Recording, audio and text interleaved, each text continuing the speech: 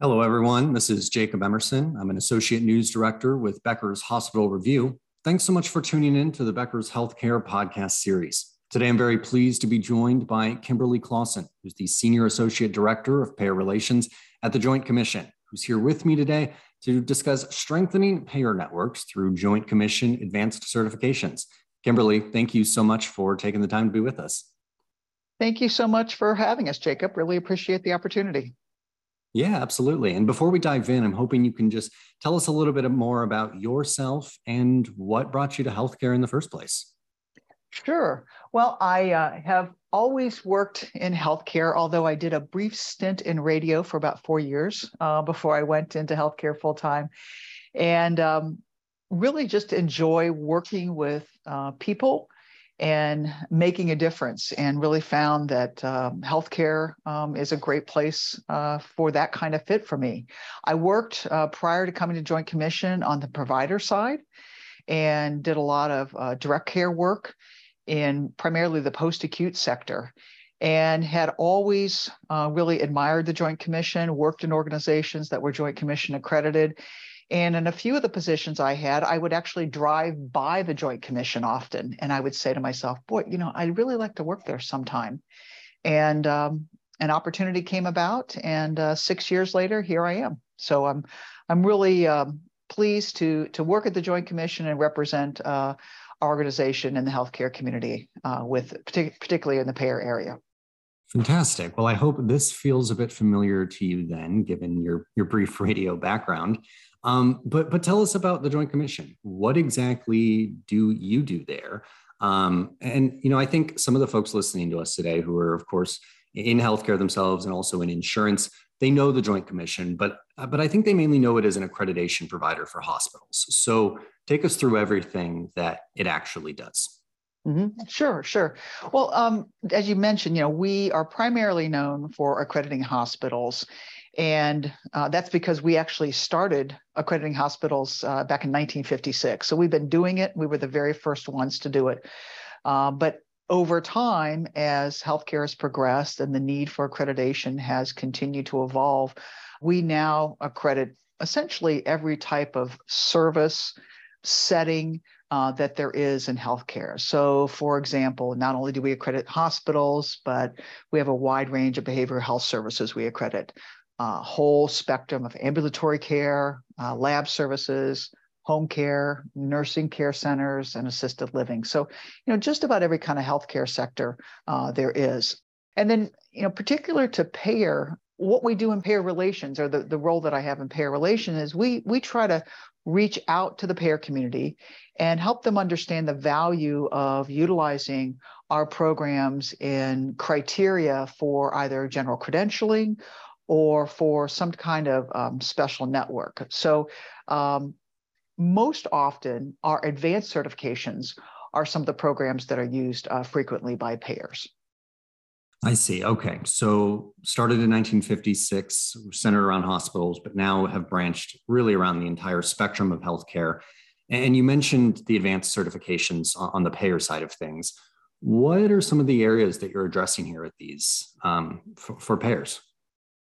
Sure. We have advanced certifications in really particular segments of healthcare, such as stroke, cardiac, orthopedic, perinatal care. And what these advanced certifications are is really a deeper dive around these specific areas. What we attempt to do is, in these advanced certification, are to present industry-leading standards as well as an on-site survey. So there's a high degree of accountability, as well as helping the organizations really elevate their services to meet rigorous yet attainable contemporary standards. So, Kimberly, tell me a little bit about how payers then specifically are using in real life these advanced certifications. Sure. We often are working with health plans in special networks like a center of excellence, or they may have some type of quality incentive or hospital incentive program, or even a value-based payment model. And so health plans then often choose our programs to satisfy particular requirements that are tied to these special networks. So, for example, plans look to recognize providers who go above and beyond basic requirements and demonstrate competency in leading practices, which our standards represent. Another idea that plans are looking for is that our standards and our measures align with the objectives that the health plan is trying to bring the provider's performance to.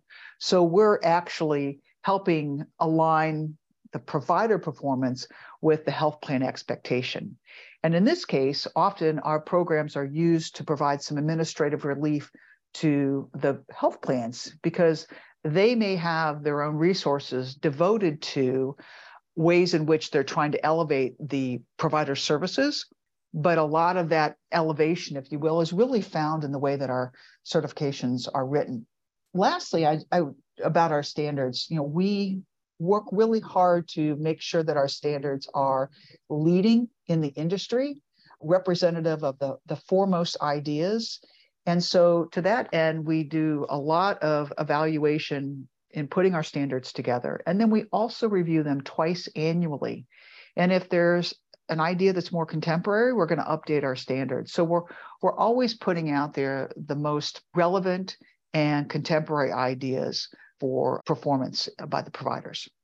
I see. And speaking of how you write your certifications, my understanding is that they are developed in collaboration with leading medical associations and industry trade groups. How do these relationships work exactly? Yeah, well, we often are approached by the associations who recognize that we, in addition to the standards, we actually go out and conduct on-site surveys that are always part of our certification. So when these associations are looking to deepen the scope of adherence to their guidelines, we may be approached by an association, or we may go out and approach these associations because what a number of them offer are registries. So to that point, we have collaborative business relationships with the American Heart Association for our cardiac and stroke programs.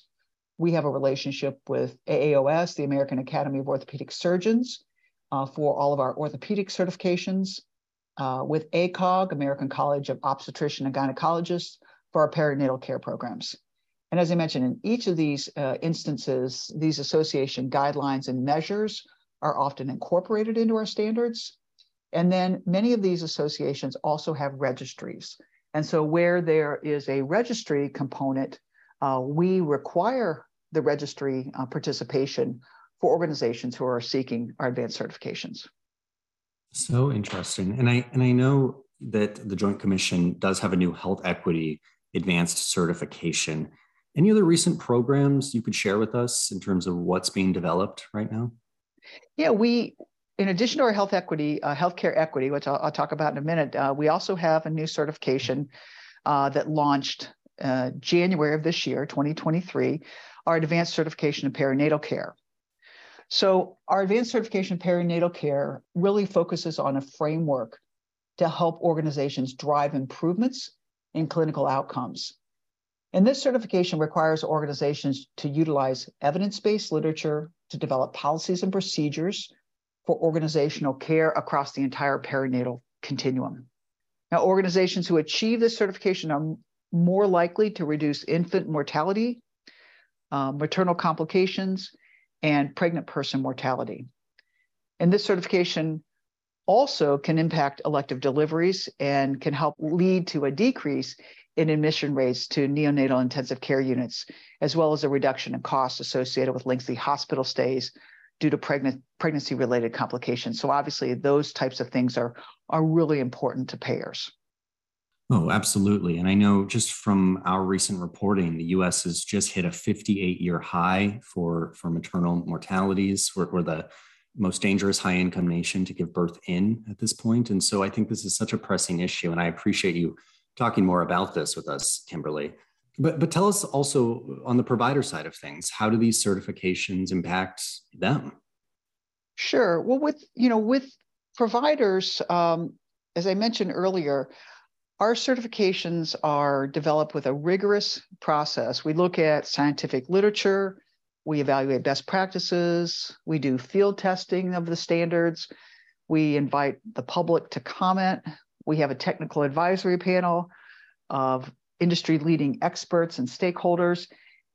And we put all of this together to really craft our standards to be really contemporary in terms of the ideas that they represent. And so when providers are looking to be leading in their policies and procedures and leading in their practices, adherence to our standards really helps them achieve that. Fantastic. And I did want to go back as well to the health equity certification that you had mentioned. Can we hear some more details around that and what you're really looking to achieve there? Yeah, absolutely. Yeah, with the health equity certification, we're really, really excited about this program, and the community, the payer and provider community, are also really excited about it. We've gotten just a tremendous amount of feedback and interest, and the program has not even launched yet. It's available to provider organizations July 1 of 2023. And so with our health equity certification, our vision is that people always experience safe, high quality healthcare. And today, unfortunately, healthcare quality and health outcomes are often worse for persons of racial or ethnic minority, women, people living in rural communities, people with disabilities, those living in poverty, people with lower educational attainment, and other historically marginalized groups. And although healthcare equity is often viewed through a social justice lens, we understand it to be first and foremost a quality of care problem. So in order to achieve sustainable improvement, we believe healthcare needs to approach healthcare equity in the same way that we approach other crucial patient safety priorities, by understanding the root cause and implementing targeted standards of care, which our health equity certification represents. So Kimberly, we've mentioned the prenatal certification, we've mentioned the healthcare equity as well, but I know that you have a lot. So what do you think holds the most value for the payer executives that are listening to this right now? Sure. We have two sort of certifications in orthopedics. One is the advanced certification in total hip and knee replacement, and the other is advanced certification in spine surgery. And both of these programs are for hospitals as well as ASCs, and really address the whole continuum of care, from pre-surgical orthopedic consultation with their surgeon to the intraoperative experience, the hospitalization or the ASC admission, all the way through the rehabilitation activities and the follow-up care with the orthopedic surgeon. This type of continuity, coupled with the registry requirements that I also mentioned, so if an organization is pursuing our advanced spine certification, they must also participate in the ASR, the American Spine Registry. If organizations are participating in our total hip and knee replacement certification, they must participate in the American Joint Replacement Registry, the AJRR. And again, that the combination of our certification paired with the registry makes this really attractive to payers. And we have these programs already recognized in several large health plans for their Center of Excellence programs. I see. So the registries with the medical groups, it seems to be the key here to getting payers involved. And speaking of payers, Kimberly, next week, everybody is talking about the Medicaid redetermination issue. And you've mentioned that you work with state Medicaid authorities as well. So can you talk to us more about how the Joint Commission works with the states on these programs? Yeah, our accreditation programs, so I've spoken most of the conversation about our certification programs. Our accreditation programs are used by most states for licensure as a pathway to meet conditions of participation. And our accreditation is a more broad set of standards that covers all aspects of care, from daily operations to life safety code to medication management to resident rights, and really all aspects. Well, contrasted with our certifications that are much more specific to a particular procedure or condition. So with our accreditation and how they are used by state Medicaid authorities, often states are looking to transition from a fee-for-service payment model to some type of prospective payment or value-based model. And so that's where we're seeing a lot of traction with our accreditation programs being used. This most frequently is occurring with nursing care centers, and state Medicaid authorities are using our nursing care center accreditation as a incentive or quality bonus as they transition to some type of value-based payment program. And what's really great about this is that it's not a requirement, but states are choosing to use this as a voluntary quality incentive that is often attached to some type of financial quality bonus payment to the nursing home providers. And it's been a really successful program. We're recognized in 3 states right now. We're in conversation with a number of others. And we're really, really excited about that opportunity to help nursing care centers to enhance their quality through this type of value-based payment model.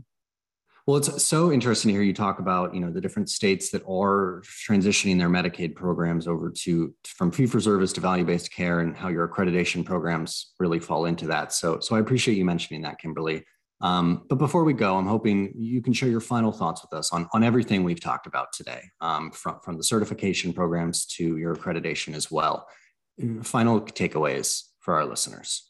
Well, first of all, thank you for having us today to speak on this podcast and to be able to connect with some of the payers out there in the community.